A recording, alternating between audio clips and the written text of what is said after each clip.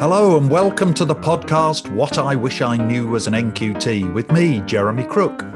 This is a show where my guests and I will share with you our experiences, both good and bad, of life as an NQT. I'll be talking to those new to teaching as well as those who have spent a lifetime educating children. And one thing you can be sure of, they will all have something interesting and informative to say on the art of being a great teacher. Plus, they will reveal the one thing they wish they knew as an NQT that made a real difference to their teaching and might make a real difference for you too. Today, I am particularly pleased to be talking to James Troughton. James was the teacher who gave me my company strapline after attending a course I ran. On his feedback, he wrote, "Jeremy, thank you. It's been another inspiring day." And I've loved him ever since. He has a wide range of experiences both in and out of education, not only in the UK but also abroad. And though he qualified quite recently in 2014, his extensive skills have enabled him to successfully take on the role of assistant head teacher in an outstanding primary school. As well as being an assistant head, he is also English and assessment lead. Plus, he still finds the time to author short stories, and he's had these published alongside award-winning authors who he will say are far better than him. But that's because for all his many talents, he is a modest man who lets his many achievements speak for him. James, welcome. Thank you for fitting me into your busy schedule. Well, thanks for having me, Jeremy. And I must say, I had no idea that's where the strapline came from. So I was very, very happy to see that and hear that. That's fantastic. That I had that impact for you as well. So really, really good to hear. Yeah, that's the power of teaching, isn't it? You have impact and teachers have impact on teachers, which really is the point of this podcast, of course. So let's start. Before you became a teacher, what you did once you left university, because it was interesting, wasn't it? Your changing career when you started to teach. Yeah, it was. And like many people I've come across in teaching who went the skit-based route, which I did something else first. So didn't go back to university and do the full course, but did a skit-based placement. So originally, when I first finished university, I did, in fact, apply to do a PGCE. And it was a secondary PGCE for, I think it was for psychology and the social sciences. And I was offered a place and then didn't take it up. For a couple of reasons, but in the end, I ended up doing what many people do, is going into a graduate sales scheme. So I ended up doing that for a short time. And then I moved on and I went into retail banking for, again, a little bit longer, but not too long. But to be honest, neither job was for me. You know, there were good sides to them both, but they were terribly dull, really. And it didn't take long before I kind of felt that there was no real purpose or merit behind what I was doing. You know, I'd come in each day, I'd do what I needed to do, I went home. But fundamentally, it was making money for other people. You know, it may pay well, but it didn't really have any impact on anything. It didn't feel like I was making any sort of difference to anything.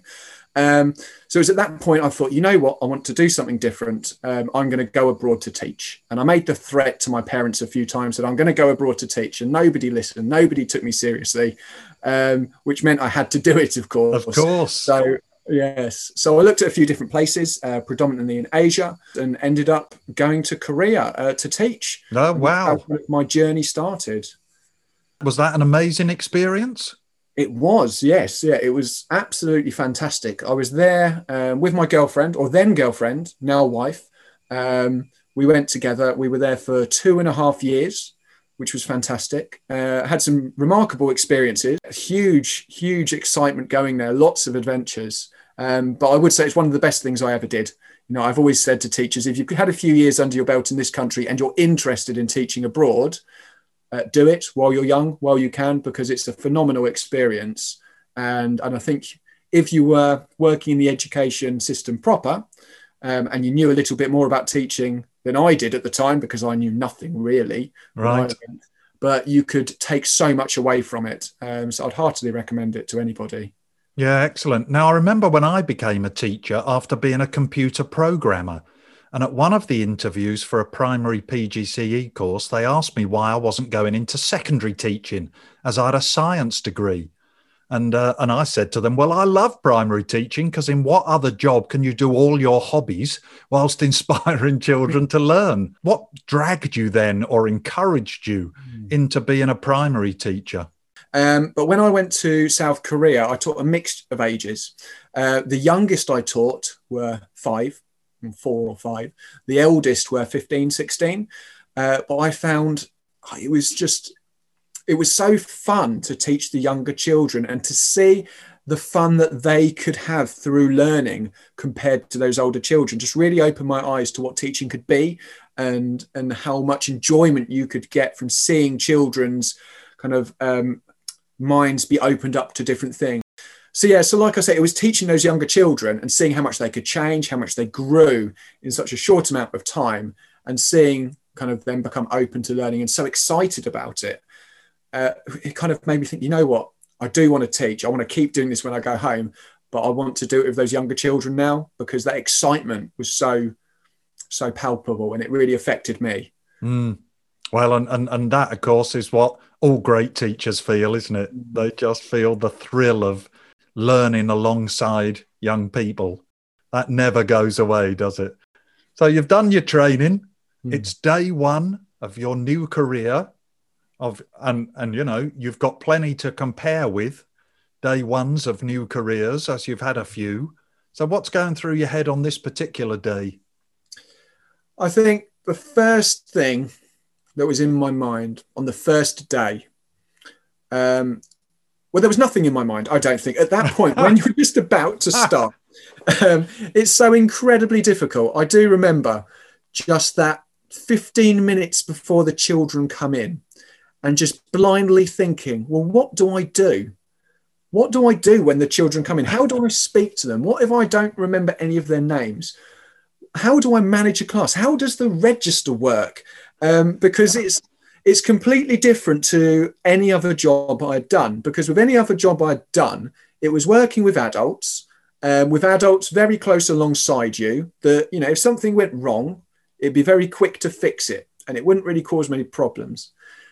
If I forgot what I was doing with 30 children, who knows what could have happened? Yeah. But it's all those sorts of things, and really running through, well, what time is assembly? What time is break time? What do I need to teach them? What do I have to get done? What do I need to remember?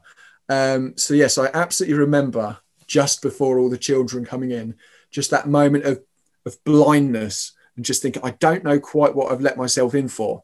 And I would say as well that I don't think that completely goes, no matter how long you've been teaching. No. Because I think that 6 weeks, I mean, it's not really a 6-week holiday, anyone who's teaching will tell you, but that big gap through the summer is huge. And, you know, it's bad enough when you've been teaching for 5, 6, 20 years, let alone when it's your first time teaching and you've only been a student and you haven't done this year after year after year. And you're not set into the routines of the things that really matter, and the things that, if you make a bit of a mess of it, don't matter quite so much. No. So yeah, I do remember having lots of lists at the ready, just in case, lots of times written down. And I think that really resonates with me, what you said about the first day of a new job, because when I was computer programming, exactly the same thing. There's someone there to say, you need to do this now, you need to do that now. And in teaching, you are on your own, aren't you? And like you say, you're not thinking about one thing at a time. If you're lucky, you're thinking about 30 things at a time, because you've got 30 children. But actually, of course, you've got 40 things at a time, because you're looking at the time and you're thinking, am I going to get all this learning done? And I wonder, and as you said, we've got this long. Shall I intervene now, or shall I let them keep working? Or shall I? Because if I don't stop them now, what are we going to do for break time? And then we'll never wrap the lesson up. And it's massively complex, isn't it? Yeah, it's really, really challenging. And I think it takes a long time to get your head around the tiredness of the job, what it puts into you, what it takes out of you each day. Because it's like you say, it's not those few decisions. It's those hundreds and hundreds of micro decisions that are going on every single morning. You know, which child are you going to go to? Where are you going to walk to in the classroom? When do you need to stop everybody? Where are you going to stand to look and see who's on task? Perhaps who needs a reminder? Do they need a reminder with a tap on the shoulder? Will a look? There's so many things. It's so all encompassing. And I don't think you can be ready for how draining that can be until you've done it. And until you sit back and think about it, I don't think you really realize quite how many decisions you make in the day. And compared to one of those previous jobs that I mentioned that I'd done, you know, where I was working in IT sales, and it was IT training sales. And you think, okay, well, what decisions do I need to make? Well, I phone somebody up and they might be polite or they might be rude.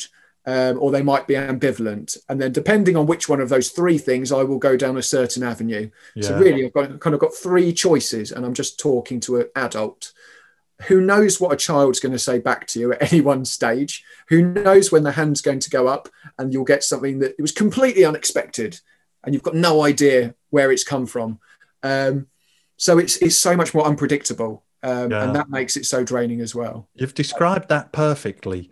Those hundreds of micro decisions, because you never have any downtime, do you, in the classroom?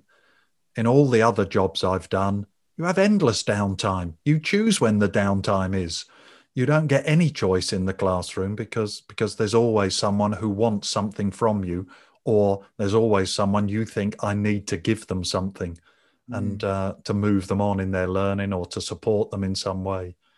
So, crikey, we've now made it sound like impossible. It's not, folks, because we both love it, as many other teachers do. So let's think about that first year. And as I say, it's not all that long ago for you, is it?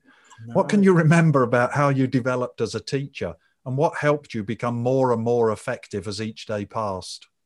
So particularly in that first year, which I think is like you say, not that long ago, but it feels it now. That's another thing to say for teaching is a few things helped over time. I think one of the things that had a really big impact on me early in my teaching career and early in that first year was having somebody come and observe me, which is always a very worrying experience. Okay. And it's something you've got to get used to in teaching because it will happen in different contexts. But I think increasingly in the profession, it's much more supportive than perhaps it might have been a long time ago. People are looking for good practice and sharing good practice and so on.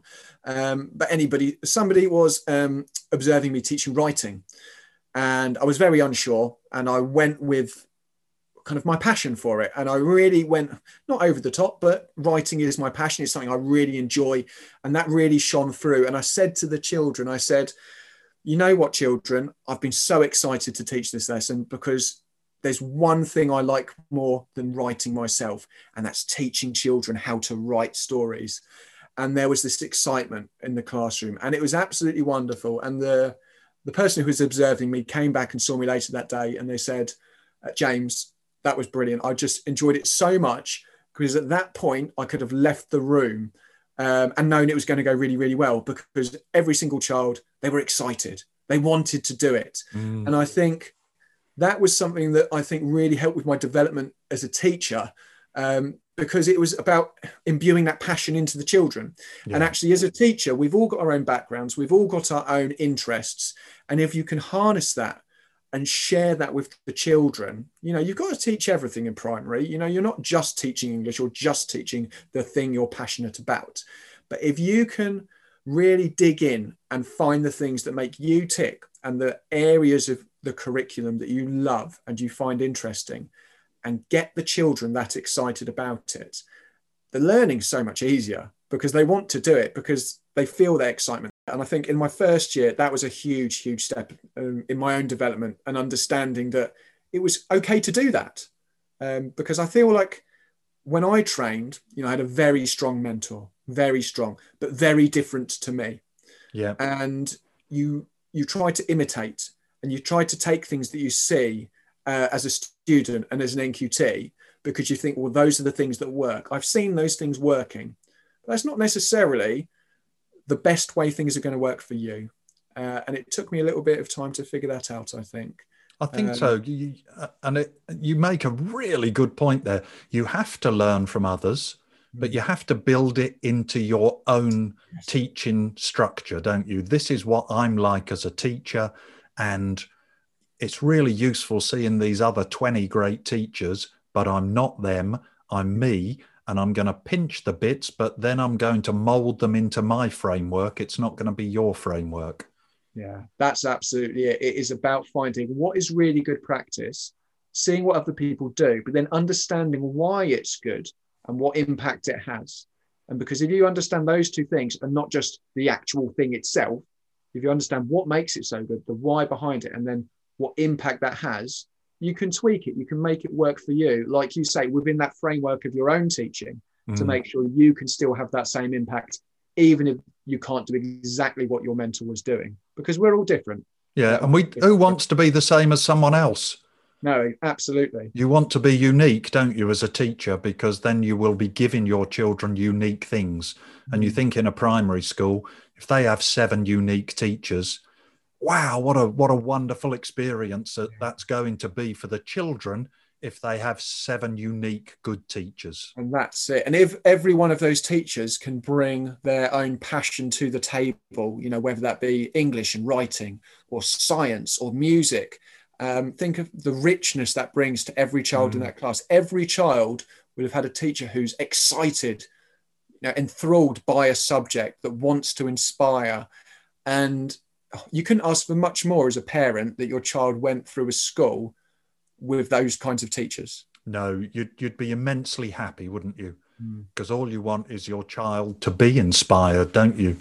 To be excited by not everything you do in school, because that's not possible, but to be excited by some of the things and to be really inspired some of the time. And yes, to have some times when you say, oh, we had to do graphs today, it was so boring. But because that's part of life too, isn't it? And doing your best when you're not inspired is a very important thing to learn too.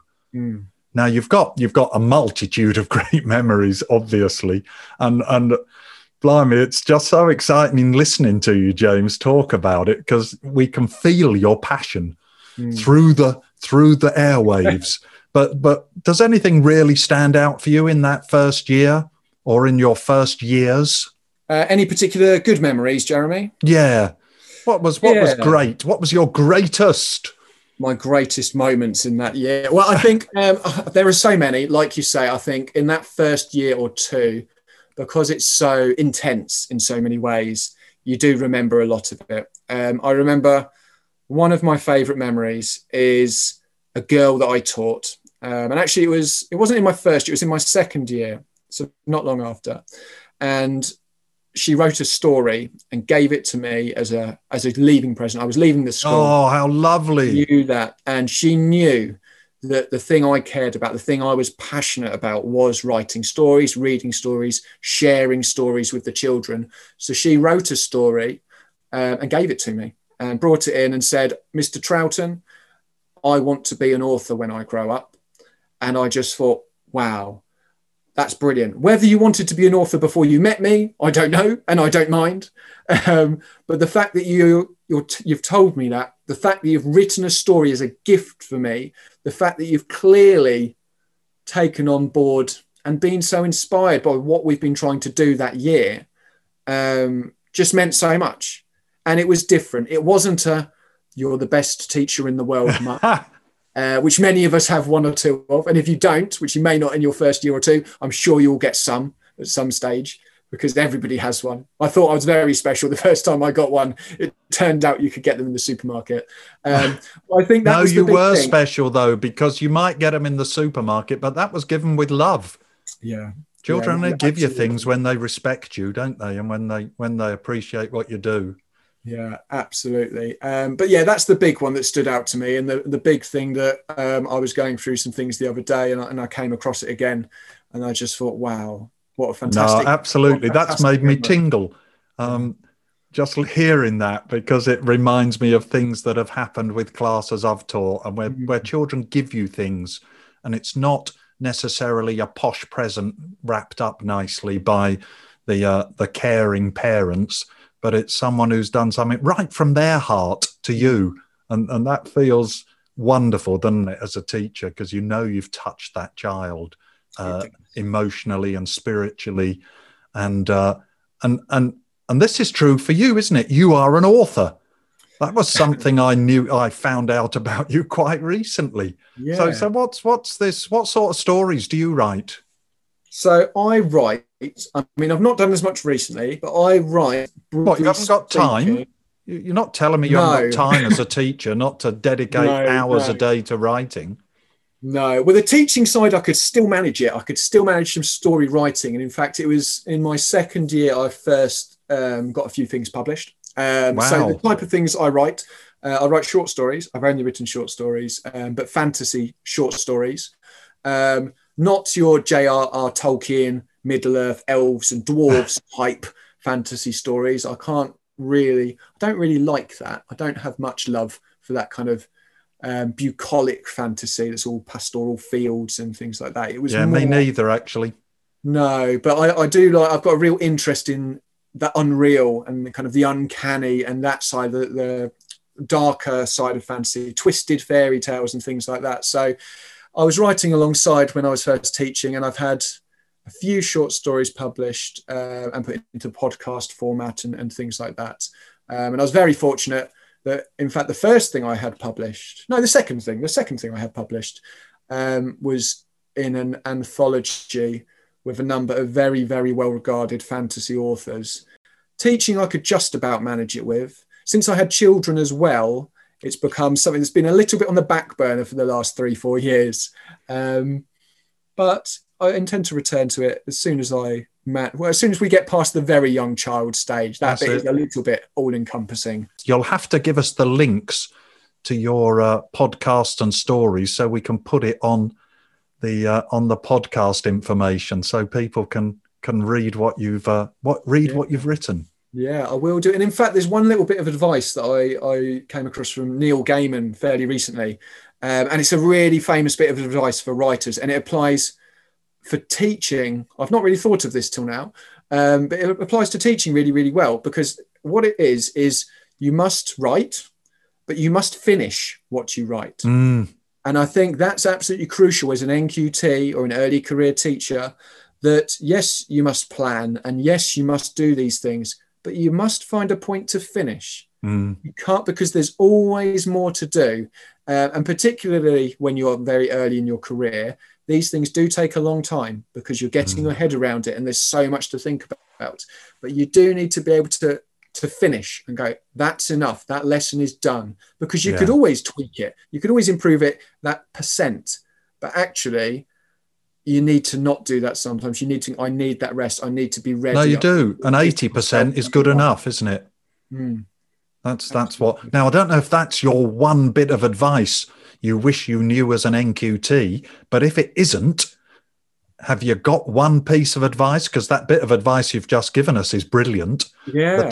But is there anything else you want to say to us about the one thing you wish you knew as an NQT? I think the big thing, it's not that piece of advice, though I think that is absolutely critical and is perhaps actually better than the piece of advice that I had come up with, is that there's more than one way to be a great teacher. Mm. And I didn't understand that when I trained, I don't think. You don't have to be your mentor, which I touched upon earlier. So I was very, very lucky with the school that I trained at and the mentors that I had, both as a trainee and as a NQT. Both mentors were very, very strong. Different to each other, but had a lot of similarities too. But it took me a little time, like I touched upon earlier, to understand that I didn't have to be them. I didn't have to do it the same way as them. Yes, there were things that I had to do the same because school policy is what it is, and you need to make sure you're doing the right things for the education of the child.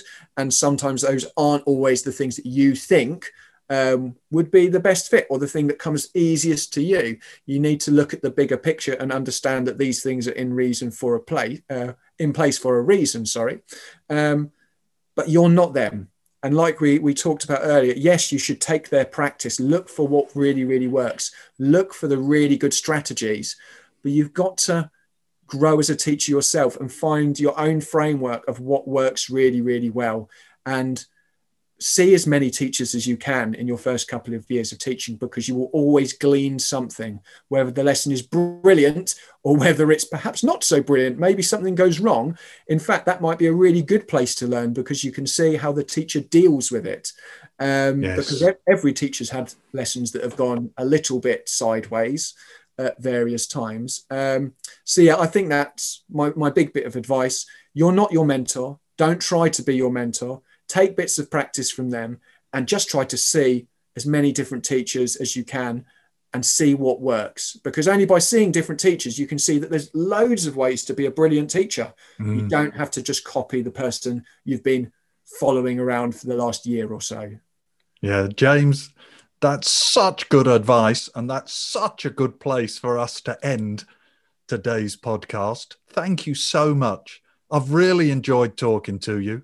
We both know how tough a job teaching can be, but we've both worked outside education and know that for every difficult moment in teaching, there will be so many times when being a teacher makes all the struggle worthwhile. And you have illustrated that in so many ways today. Now, I've got a quote for you, an author's quote. The author Dan Poynter, who once said, "Each step you take reveals a new horizon. You have taken the first step today. Now I challenge you to take another." As an author yourself, James, I know you will agree with that. And as teachers, we both know the path to becoming a great teacher is one step at a time. So what now, listeners? What's the one small thing that you will do tomorrow that will make a difference to your teaching and a difference to the success of your pupils? Remember, one step at a time is the path to excellence. And finally, if you've enjoyed this podcast, please hit the subscribe button in your podcast app. And if you feel inspired, please leave a review and share it with your friends. I love getting feedback, and I'm very keen to know what you'd like us to discuss in future podcasts and how we can improve what we are doing. And we'll keep you updated on what's to come and more on Twitter @WhatNQT. I look forward to being with you next time for another fascinating educational chat, and today, James, has certainly been that. But until then, I'm Jeremy Crook, and this has been the latest podcast from What I Wish I Knew as an NQT.